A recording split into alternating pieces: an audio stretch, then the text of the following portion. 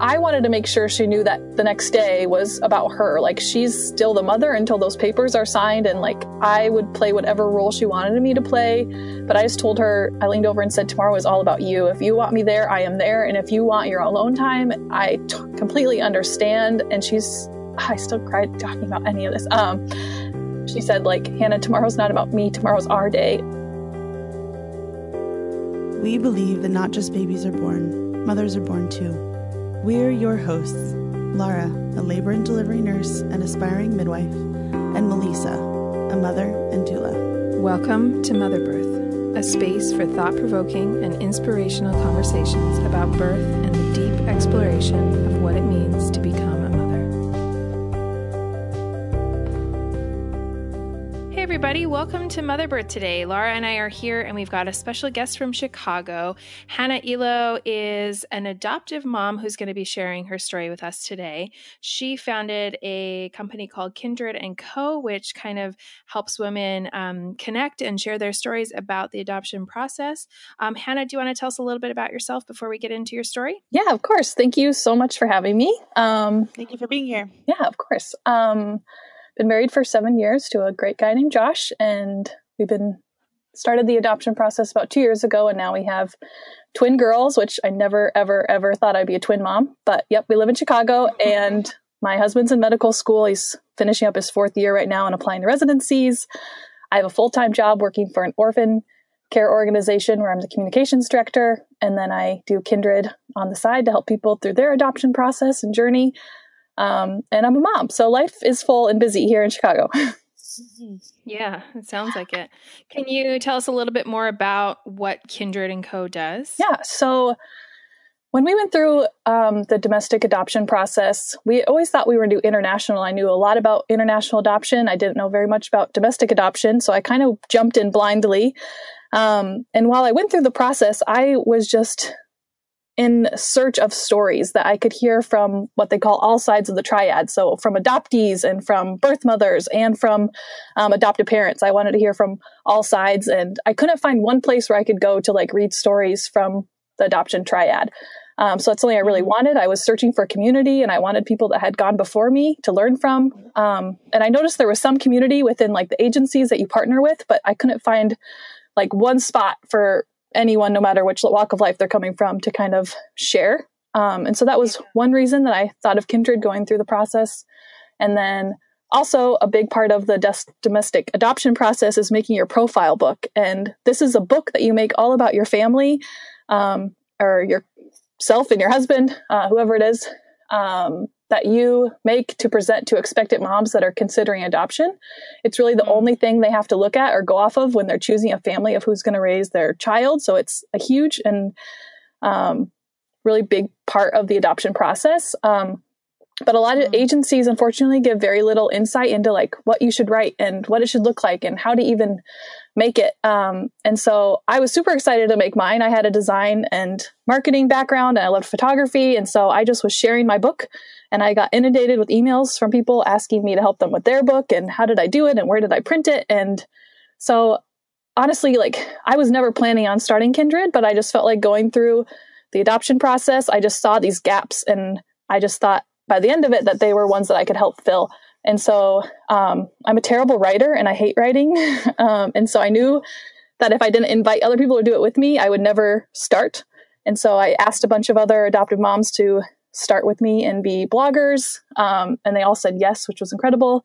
We have a birth mom on our team that helps make the books. But right now it's just like an online community that we do blogs every Tuesday and share stories. And then we also help hopeful adoptive families with their profile book. Wow, I love that. I've just never even heard of that, which is so cool.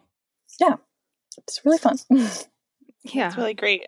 So the work you do with the orphan care, is that something you did before adopting your girls? Yes. So I got my job at Children's Hope Chest right out of college, and I moved to Colorado Springs, not knowing a soul, to start the job there. I've got to travel all over the world with the organization, which has been really great. We partner businesses and communities and churches here in the U.S. with overseas orphan communities. And a huge part of like my story is like the first time I went to Africa, I saw so many children without family. And that's really where my heart really started moving towards adoption and creating a family that might look a little different than social norm. So yeah, that's just where I was really exposed, and a bunch of my coworkers had adopted internationally. So that's really where I thought we would start our own adoption, but yeah, ended up going the domestic adoption route. So do you want to back up maybe and tell us a little bit about your story and what led to the adoption process? Just kind of what your personal experiences were, what you and your partner went through in getting to that decision. Yeah. So when Josh and I were dating, we talked about adoption even then. I told him I'm not really looking for anything unless you're willing to, I think I said, move to Africa someday or adopt. And at that time he said, that sounds great. I think he just wanted to keep dating. But then through a series of really more serious conversations, we just had always felt like we wanted to adopt. And I don't think we knew when it would happen. And personally, like when I was younger, like I always wanted to be a mom. I got my degree in education because I wanted to have a good schedule to be a mom. And then my junior year of college is when I first went to Africa, and just that trip like really wrecked me in a lot of ways, but I picked up a different degree in nonprofit management. The first few years of my life with Josh, or married life, sorry. I didn't know if I wanted to be a mom anymore. Like it was just really exciting to travel and to do my job and be married. And so I feel like my journey to motherhood has been really up and down, from like all I wanted to do was be a mom to now I want to be a career woman and travel the world. And then something happened like 5 years into marriage where I just felt like it was time for something new, and I didn't know what that new thing was. And then the idea of creating a family came up, and we were talking more and more about that. And then we got into these conversations where we felt like there was a social pressure to like have biological kids and then adopt last. And we would so then we'd like try to figure out if we're going to have biological kids. And like every time we'd have that conversation, it was draining, and we felt exhausted by the end of the conversation.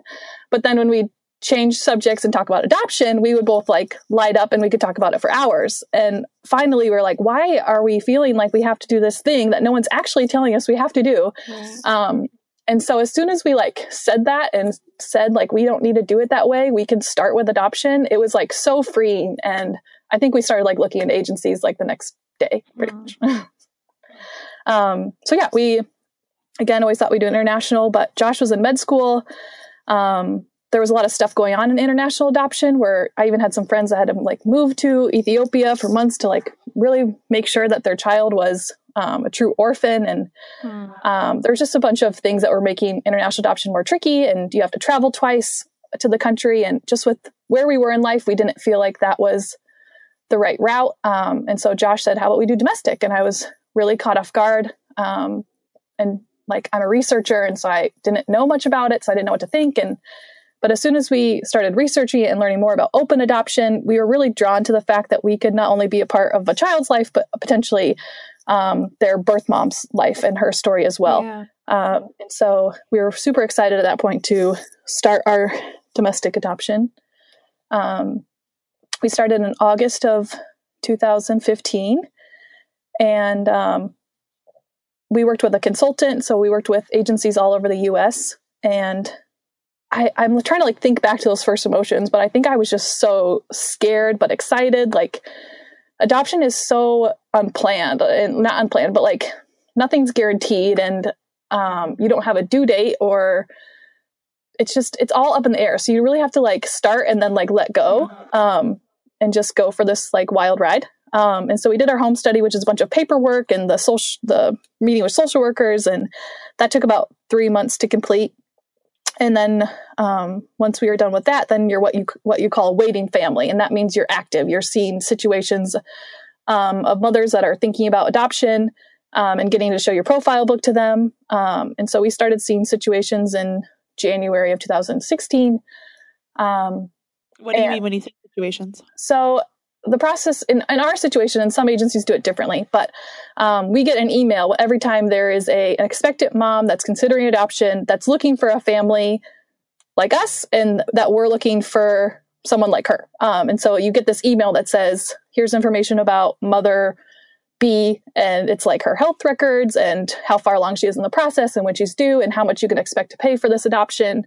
And so you read through that information, and every time you get this email, your heart just like drops and you run to your computer and you like try to figure out all these emotions and is this the right situation for us? And you really only say, I want to show our profile book to this expectant mom if you really feel like you would say yes back. So you're putting your yes on the table if you respond to one of these, they call them situations. Yeah. Situations.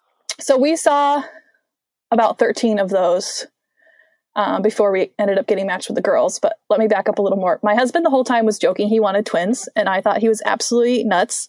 I come from a really big family and we're all really spread out. So I was on this like plan to have one child every 10 years. Mm-hmm. And so every time we would go shopping or something, I would like want this most minimal European looking stroller or backpack that has like nothing on it. And Josh would come up with this like huge stroller with like multiple seats and does all these things. And I'm like, babe, we do not need that. And he's like, yeah, because we're gonna have twins. And I'm like, no, we're not gonna have twins. And that continued through our whole adoption. And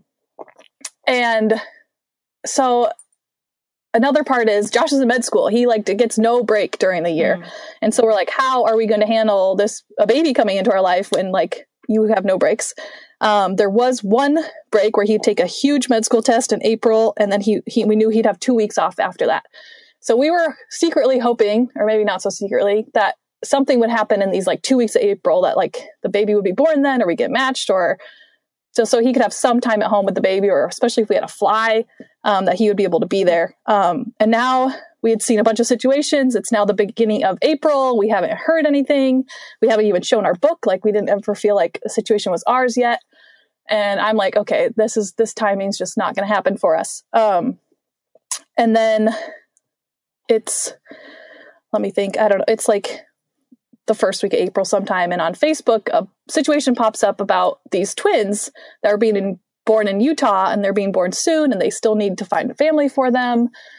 But it said you had to live in Utah. And so I like terribly tagged Josh in this post and made like, use that like winky face emoji. Like, look, here's a thing about twins, but haha, we can't have them because you have to live in Utah, which was really mean. And then he came home and he was like, Hannah, why don't you just call?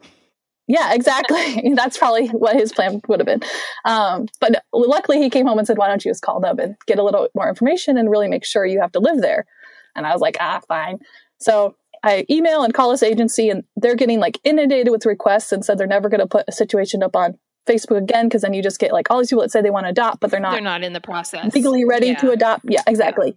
And so it took a long time to actually get information back from them because they were just so swamped with communications. So we finally got information, and it was the first time that we were like, oh my gosh, I feel like we should show our book.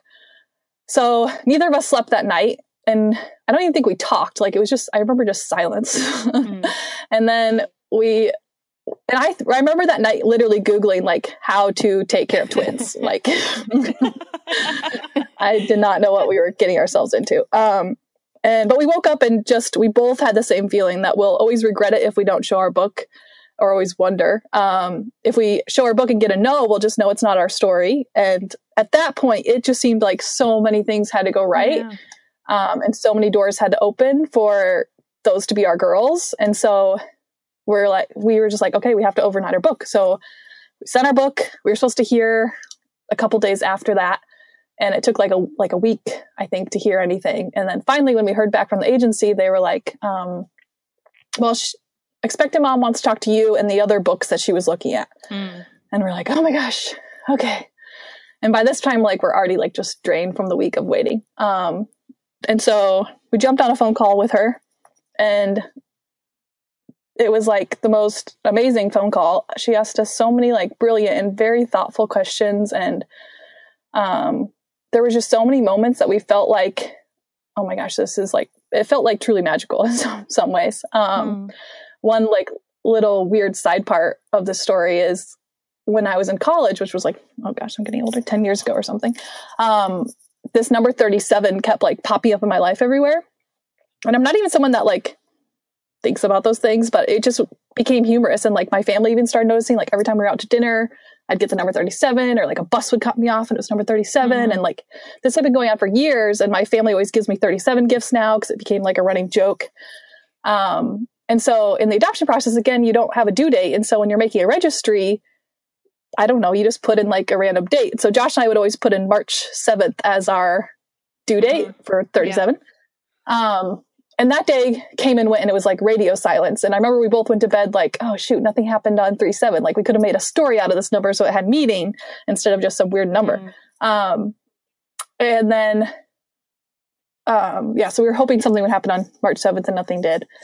And then we're talking to birth mom, and we're sharing like holidays we love and what we do on Christmas. And then we start talking about birthdays, and we asked her when her birthday was, and she said March 7th. Oh. And Josh and I still like cry. Like Josh and I started bawling because we're like, this is such a like a little thing. Mm-hmm. But to us, it like was really powerful. And by the end of the conversation, she said, I'm confident that I want you to be the twins' mom and dad. And again, bawling. Our friends, like, we called family and like videotaped, like announcing that we've been matched and that it was with twins. And it was so funny. I like called my mom, and she just kept saying on the phone, Hannah, are you saying twins? I swear I thought you said twins. I was like, Mom, yes, twins, teed up twins. Yes, twins. So it was just this like really surreal moment of celebrating with family that were far away and telling them that we had been matched in not only one baby, but two. And then the other kicker was they were coming in 10 days. So we had 10 days to like raise $30,000 and make plans to get to Utah and find a place to stay there and figure out all this like adoption lawyer stuff. Like there was just so much that happened in those 10 days. It was insane. Mm-hmm. And then I'll skip forward a little bit. The other crazy part was, so we flew to Utah on a Friday. Josh took his huge medical school test, like the biggest test you take in med school, on that Friday. We flew to Utah Saturday. We had like the most beautiful Sunday to enjoy, just the two of us in Salt Lake. And then the girls were born the first Monday morning of Josh's 2 weeks off, like at 8 a.m. Wow. That week that we were hoping for the whole time. Yeah. So there was just so many things like that just made our story really unique and really perfect for us. Yeah. Yeah. Yeah. Like multiple times when you were talking, I just got like, either teared up or like got that chill feeling. It just sounds so like it was meant to be. Yeah.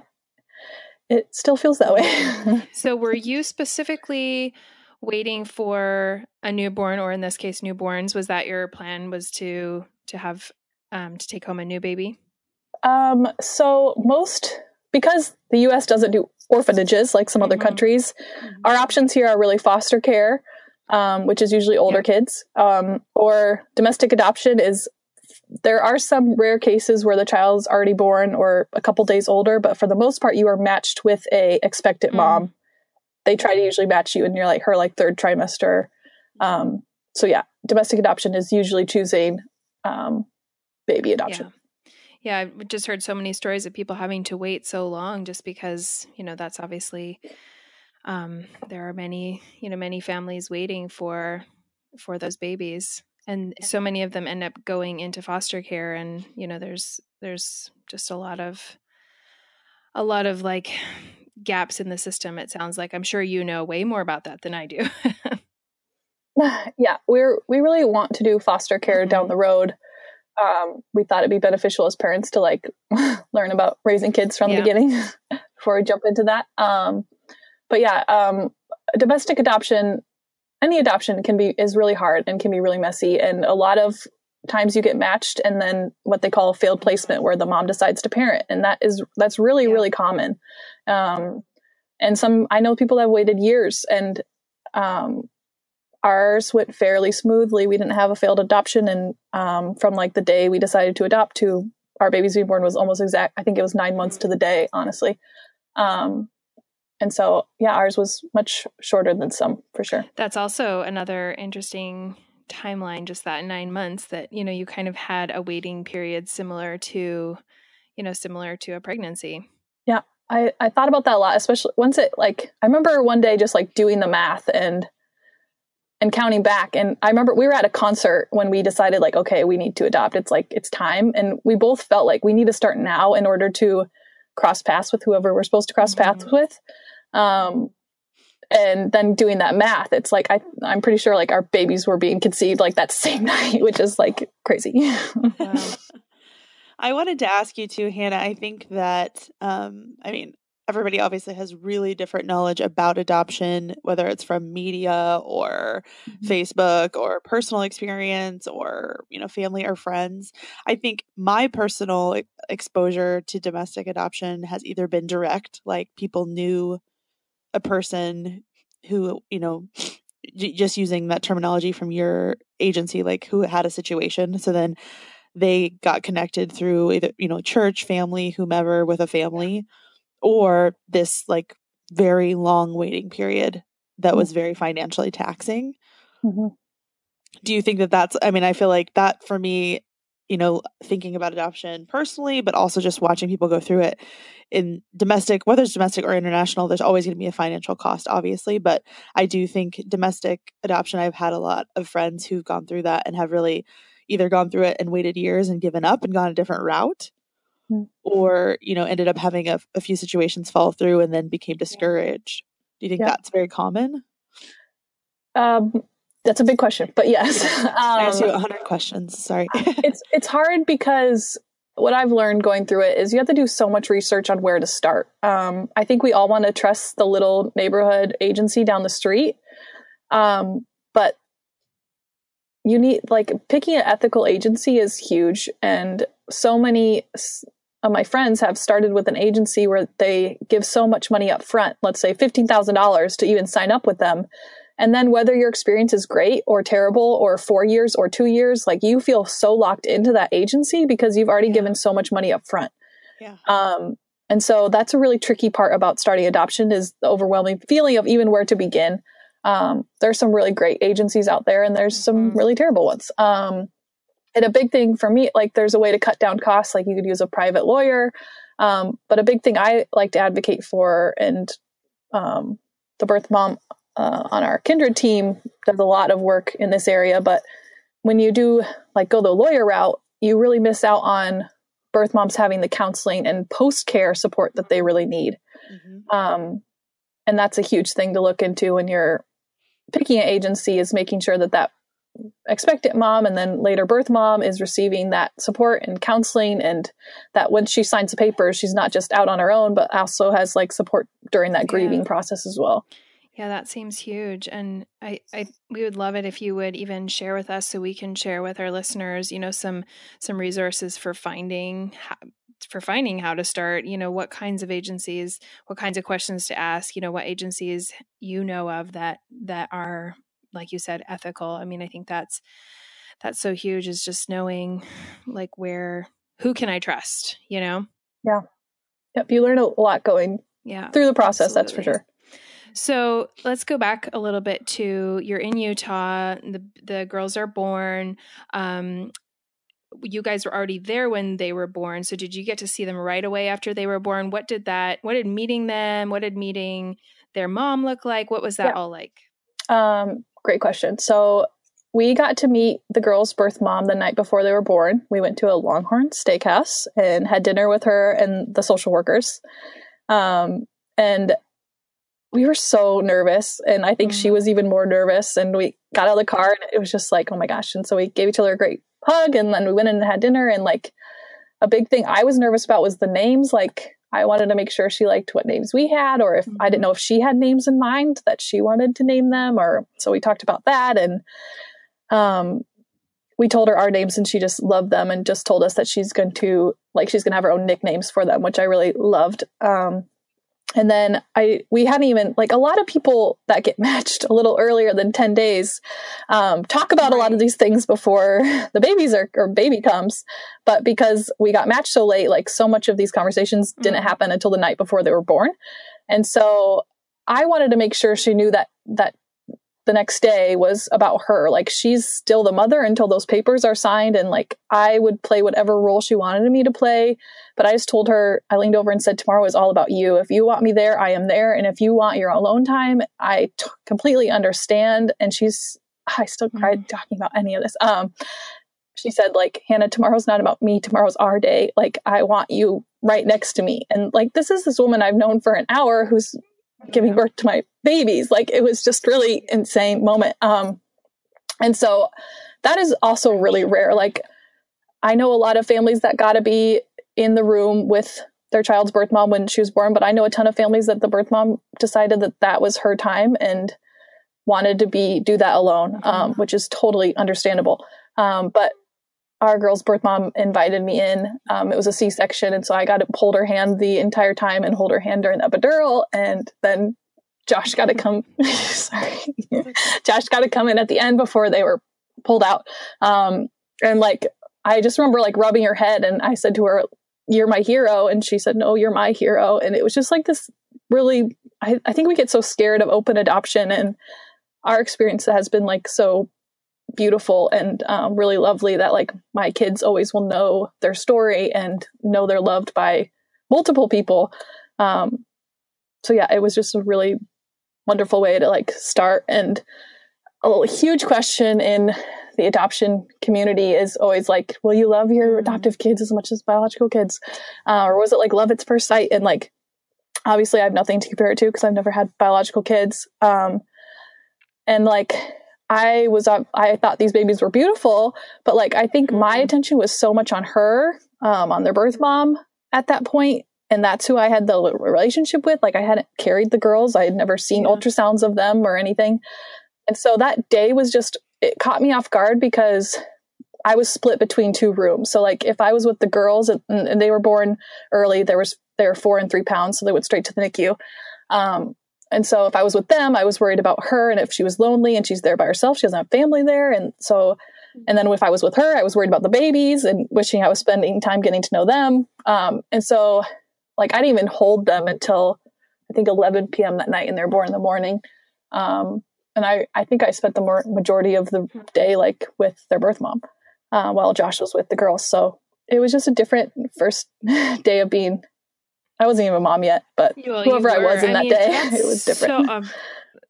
So, it's so powerful to hear that. I mean, I think that what you were able to experience that day, like you said, is probably so rare. But I can't even imagine how much that has contributed to the bond that you must feel with her, and the ability that you have to hold this like very nuanced thing of that you both love your daughters, you know, and just like sharing that experience with her in such a meaningful way. Like, what a gift to have, and what a gift to be able to on even just a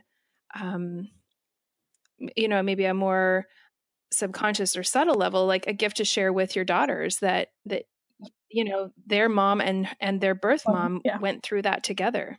Yeah, I totally agree. It was I had never had pictured that as our delivery, and it was really beautiful. And I will never forget some of those words she just said to me. Sounds like an amazing woman.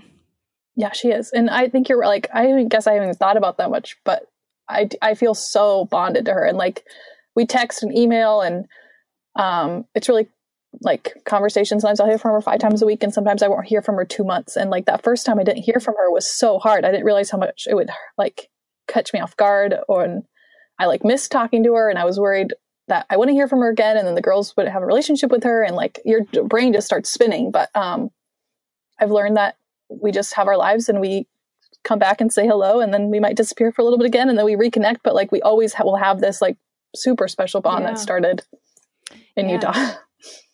So you mentioned you kind of said you didn't feel much like a mom that day. Something we talk about with women on the show specifically is just when you feel like you became a mom, and how that can be really different for everybody, no matter what the experience. Do you feel like you had a moment or a season where you kind of were like, oh, I'm a mom? Yeah, that's a really good question. I feel like I've had a few moments, and they're really weird moments that stick out. But like, one was, so like where she delivered, you legally can't sign papers to relinquish your rights until like, now I can't remember, it's 48 hours or 72 hours after birth.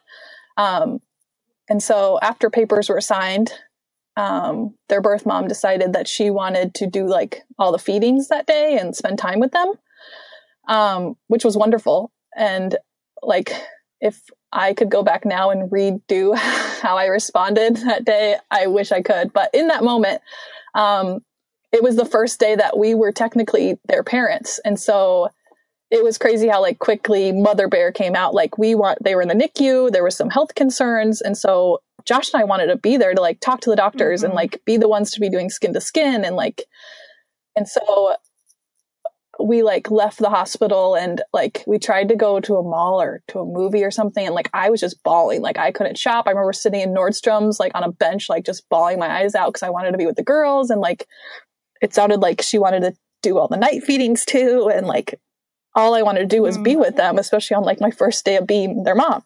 And so we ended up going home back to the Airbnb we were staying at. And we decided we were just going to like open a glass of wine and like take advantage of this like night that we had together and just like try to keep our minds off it, watch TV or something.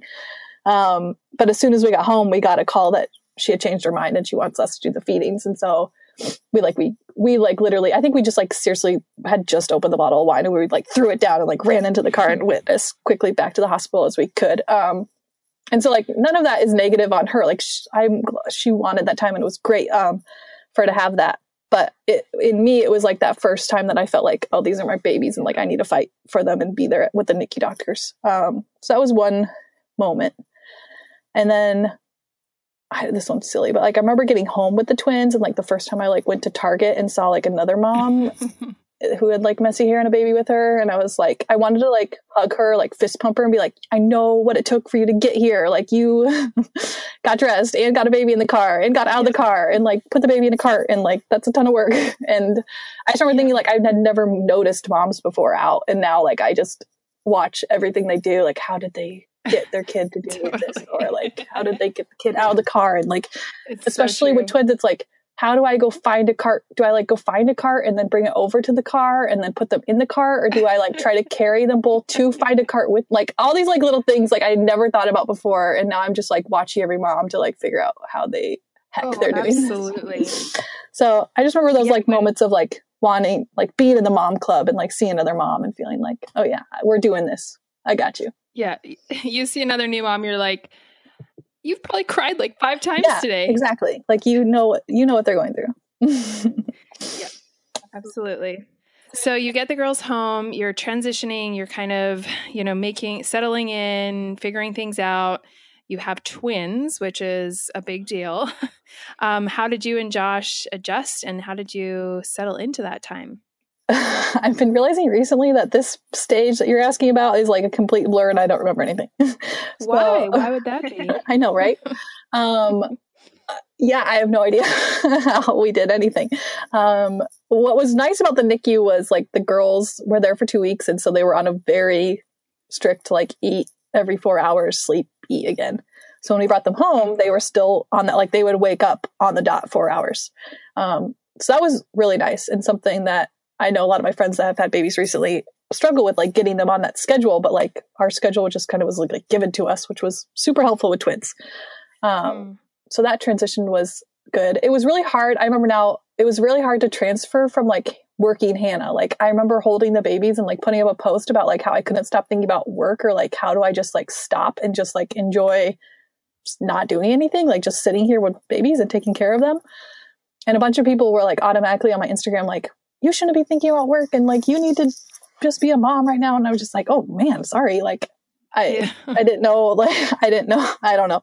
I just had never done it before. And so like now I wish I could have snapped out of that mode quicker, but it's really hard to go from like a job that you do every day and like this rhythm of life to like a completely different rhythm of life. And so I remember it took a long time to adjust to that new day. Yeah.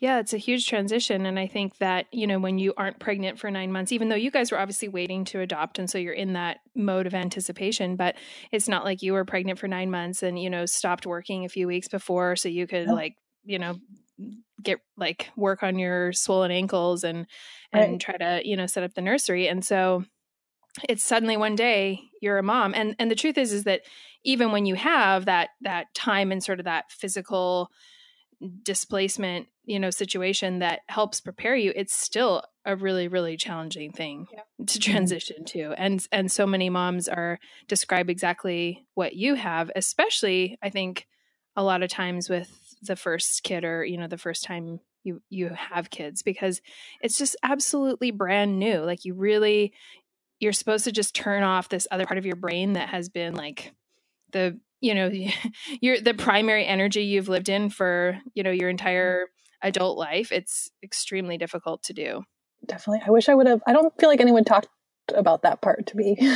Yeah. Like I didn't know what to expect. And like, I was super worried too, that I wouldn't know how to like care for a baby. Like my niece and nephew are much older now. And like, I loved kids when I was like younger, but like I hadn't been around a baby in a really long time.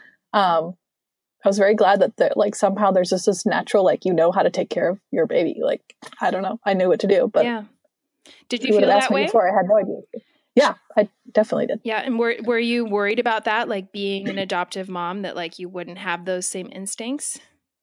I would worry about that whether I was having a biological child or adopting, I think. But it just really came naturally. Like I learned their differences really quickly. And like, I told like my friends recently have just been having babies. And so like, it's been so fun to tell them who are so nervous, like, you're going to know what to do. Like, it's so bizarre, but like, you're going to learn their different cries and like their moods. And like, you just get this thing that like motherhood brings you, that you know how to do what you never thought you knew how to do before. Mm-hmm.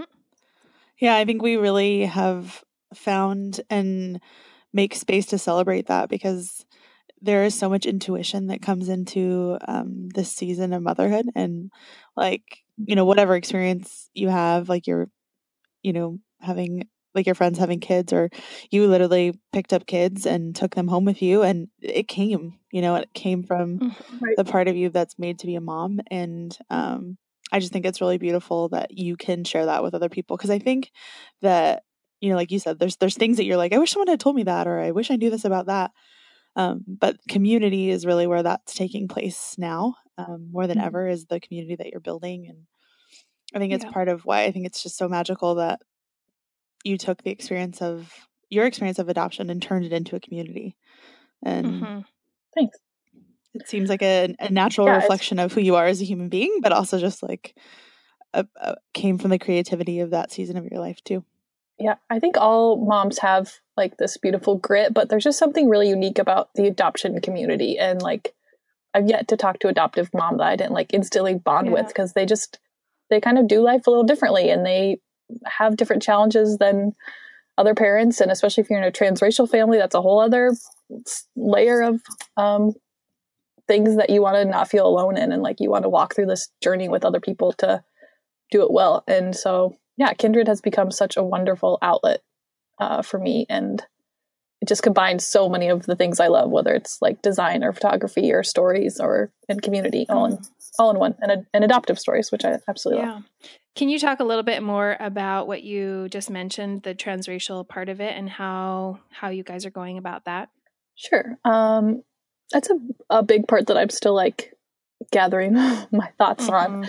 I'm in like not a hard part right now, but it's just like this. I've been trying to write a blog called like The Tension of Adoption now for like literally like six months, and like I keep starting and I like don't know where to take it, because like I don't even know what my own thoughts are. But it's like, it's hard because every adoption starts with loss, and so like the more I grow and like truly feel like my girls are my own, like sometimes I like wish I could claim them as part of my like body, because I like just feel like so much like they're mine, even though I like love their adoption story and love their birth mom and like don't want to negate any of that. There's just a sense of like, I don't know, wanting them to be a part of me. But like, I can't protect them from like the hurt that they might experience because of their like any adoption story starts with that loss. And that's been a really hard thing to like grapple with, and then layering transracial adoption on top of that. Like we did a bunch of research before choosing transracial adoption, and we always pictured ourselves as a transracial family, and we just thought we knew a lot, but like once it's your own family, and it's just like this whole different world. And sometimes I really wonder, like, am I the best mom for these babies? Like, would a Black mom be better? And that I don't have like a great answer for that, but like, those are the things that I think about. And then I have friends that are with kids that are older that, they hear things on the playground, or just with our culture right now, it's a difficult spot to be. And so Josh and I have like, I take learning their hair very seriously. Like that was one thing. I was hoping we'd get matched with a boy because I was terrified of learning girl black hair. But like I've hired a teacher that comes and teaches me hair because I want them to feel empowered to do their own hair, and they're only gonna be able to do their own hair if like I learn to do their hair. And we have a black pediatrician. We really try to make sure they have racial mirrors in their life. And we're never going to live in a city where they're the only white kids in school. Only black kids in a white school. And so there's some sacrifices you have to make as a transracial family. And there's so much I've learned. And my best advice is to like join groups and to reach out to people that are in the black community and are black to learn from. And so I've just been sitting back and listening and trying to learn. And there's a lot to learn and a lot of grace that needs to be given to me when I probably mess up. But yeah, I don't know if that answers your question, but I obviously haven't gathered all my thoughts on that because my head's like overflowing with those things. I would assume that it's multifaceted. Like you said, it's like you have your own feelings about it, like and desires and passions or, whatever led you to make that decision. And then also you have this other element that you're managing, which is like you want, every mom wants what's best for their kids. And then you're also trying to interact with another culture and to offer all of that, everything I just said on the other side of it as well. Yeah. I wonder if you sense, how old are the girls now? Are they 2.5? They're a year and a half, 19 months-ish. That makes sense. I'm wondering if, over time, like how much of an impact them being twins will have it. And I'm just thinking out loud. I have a close friend who has her oldest daughter is adopted and she's actually from Ethiopia. And then they have 2 biological children after her. And I know that for her, it's, she really senses this feeling of being, not only different from her parents, but being different from her siblings and having that, sort of isolating experience. And so I'm just curious what it will be like for your daughters. And I know you don't have an answer to this, but what it will be like for them to grow up both with each other, but also because they're twins to sort of have, a pretty congruent experience, not of their life, but certainly like how they're perceived in the world, if that makes sense. Yeah. I don't remember when this conversation was, but before they were born, I remember Josh saying like, I'm so glad they're going to have each other to like go through this with. And like, I don't know why, but like it hadn't even crossed my mind that like out of anyone in our family, they're blood related. Like Josh and I are blood related and they get to have that bond and they get to share like when they are going through asking hard questions about their story, like they at least get each other to like go through it with. And like, that gave me so much, I don't know, relief in some way that like, that they get to have each other, which is just something I didn't think about when we first got matched with twins, but super thankful for now. That will be really, really beautiful to watch what that looks like over the years. Yeah. So you've mentioned that you're in contact with their birth mother, and it sounds like sometimes that's, frequent and sometimes it is less frequent. What is your plan and what is the agreement that you have in terms of how your daughters will interact with her or have relationship with her over the years? Yeah.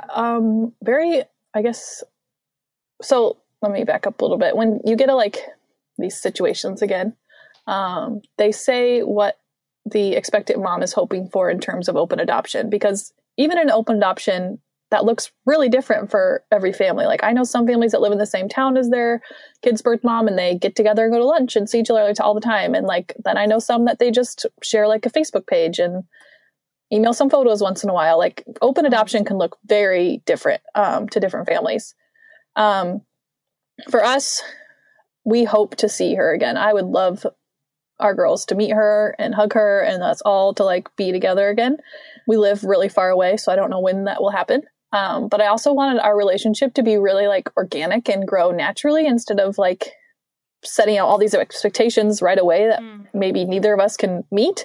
And so we mutually decided to like share contact information and like, just like any relationship, like see how it grows.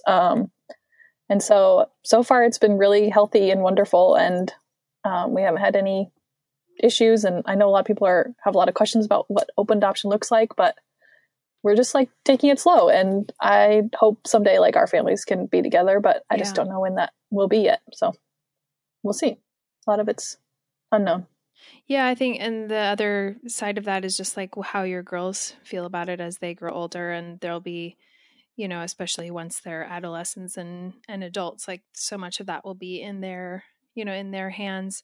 And I'm not, I was not adopted fully, but my mom and I were, she and I were together before she married my stepdad, who then, raised me. And when I was like 17, I just had to meet my dad's family, who I hadn't been in touch with for so long. And I think it was very hard for my parents to understand at that time, like why, and they didn't want me to have contact with them. So it was a very different situation than you're describing. But I think it was very, it really showed me that like you can't shut off that desire, and not everybody has it, but if you have it, you can't shut off that desire to have that contact and to have that relationship. It's just there, and you cannot help but explore it, Right. Yeah. I mean, a huge thing for us in choosing open adoption, a lot of agencies don't even do closed adoption anymore because of the research on it, but we would rather sit in the hard questions with our daughters and have a hard answer to give to them rather than no answer to give at all, and say we don't know. And so open adoption is really messy, and it's layered, and it involves a lot of moving emotions and different lives. But we're really committed to staying in an open adoption and sitting in it in the hard parts. Mm-hmm. I have curiosity too, like how I know that you had said your husband would have 2 weeks off, but how you guys have transitioned in continuing being a medical school family and were you placed in Chicago or? So we moved back. We were living in Colorado Springs when I got that job. And then when Josh started medical school, we were really missing the city, and there's just a lot of great opportunity for med schools here. So we moved back to Chicago for him to start med school. And so, yeah, he's in his 4th year of med school right now and is applying to residencies, which will start in July. And so we potentially could be moving again. Really love Chicago and love some other options as well. But yeah, it's just medical school is funny because like some months are so long. Like I think it was October and half of November, like he was getting home late, and the girls had just turned 18 months. So they're now getting like way more mobile, and like feeding time was more stressful. And so like he was getting home like right in the middle of dinner time. So I had like just worked a full day. Now I'm trying to feed them. I'm trying to make dinner for us, trying to make dinner for them. Food's being thrown, hair's a mess. Like dog is eating everything off the ground. Then I'm trying to like get them into bed. Like that like hour of whirlwind from like 5 to 6:30 was like absolutely terrible. And I think for like that whole month, by the like 6 o'clock on the dot, I would just break down and like be bawling. Yeah. And wonder how anyone does this. But then like this last month, he hasn't had classes because he's just interviewing for residency. So he's been home with the girls every day for the last like 3 weeks, which has been wonderful. So it's like medical school is weird because like the schedule is different. So every minute, which is nice because you have reprieve sometime and then some moments that are just really crazy. But yeah, life feels full. I'm sure it does. Do you guys think that you're done having kids? Are you planning to adopt again? Is that something that's on the table at all? Yeah. So we went to dinner with my parents. I think it was last year. It was the twins were babies because they were in their carriers. And Josh said, on the count of 3, let's all say how many kids we think we're going to have. Josh is talking.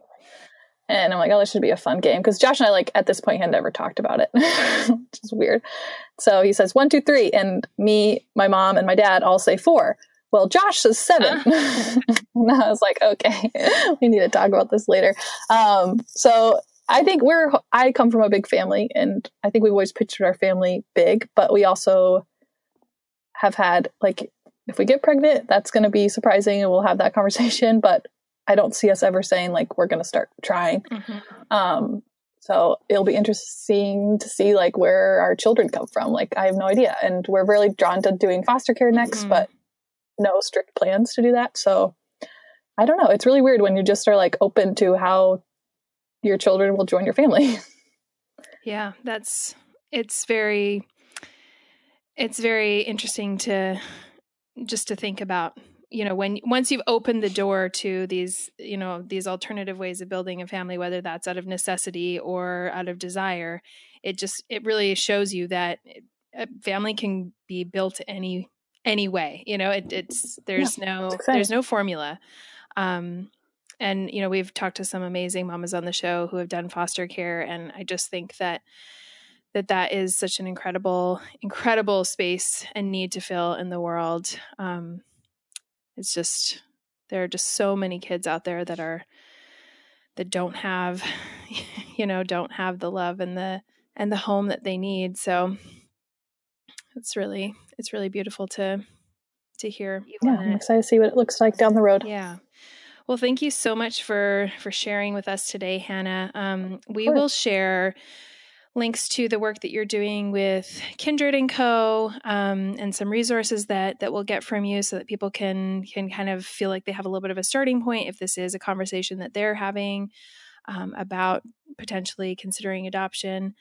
Is there anything that you would want to share with our listeners as we wrap up today?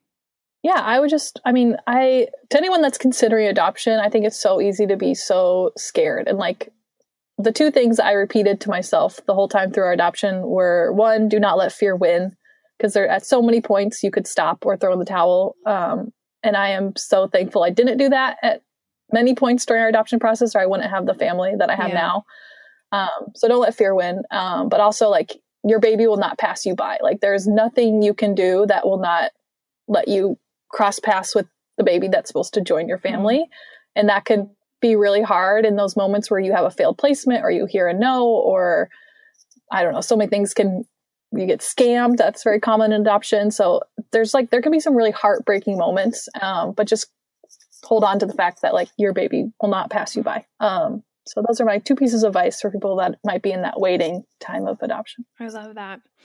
And for anyone that is considering adoption or potentially are already an adoptive family, we'd love for you to check out Hannah's community, because it sounds like an amazing place for people to connect and be part of, like she's talking about, that sort of like-minded and like-experienced just set of mamas. So we will share links to that. And thank you so much for joining us today, Hannah.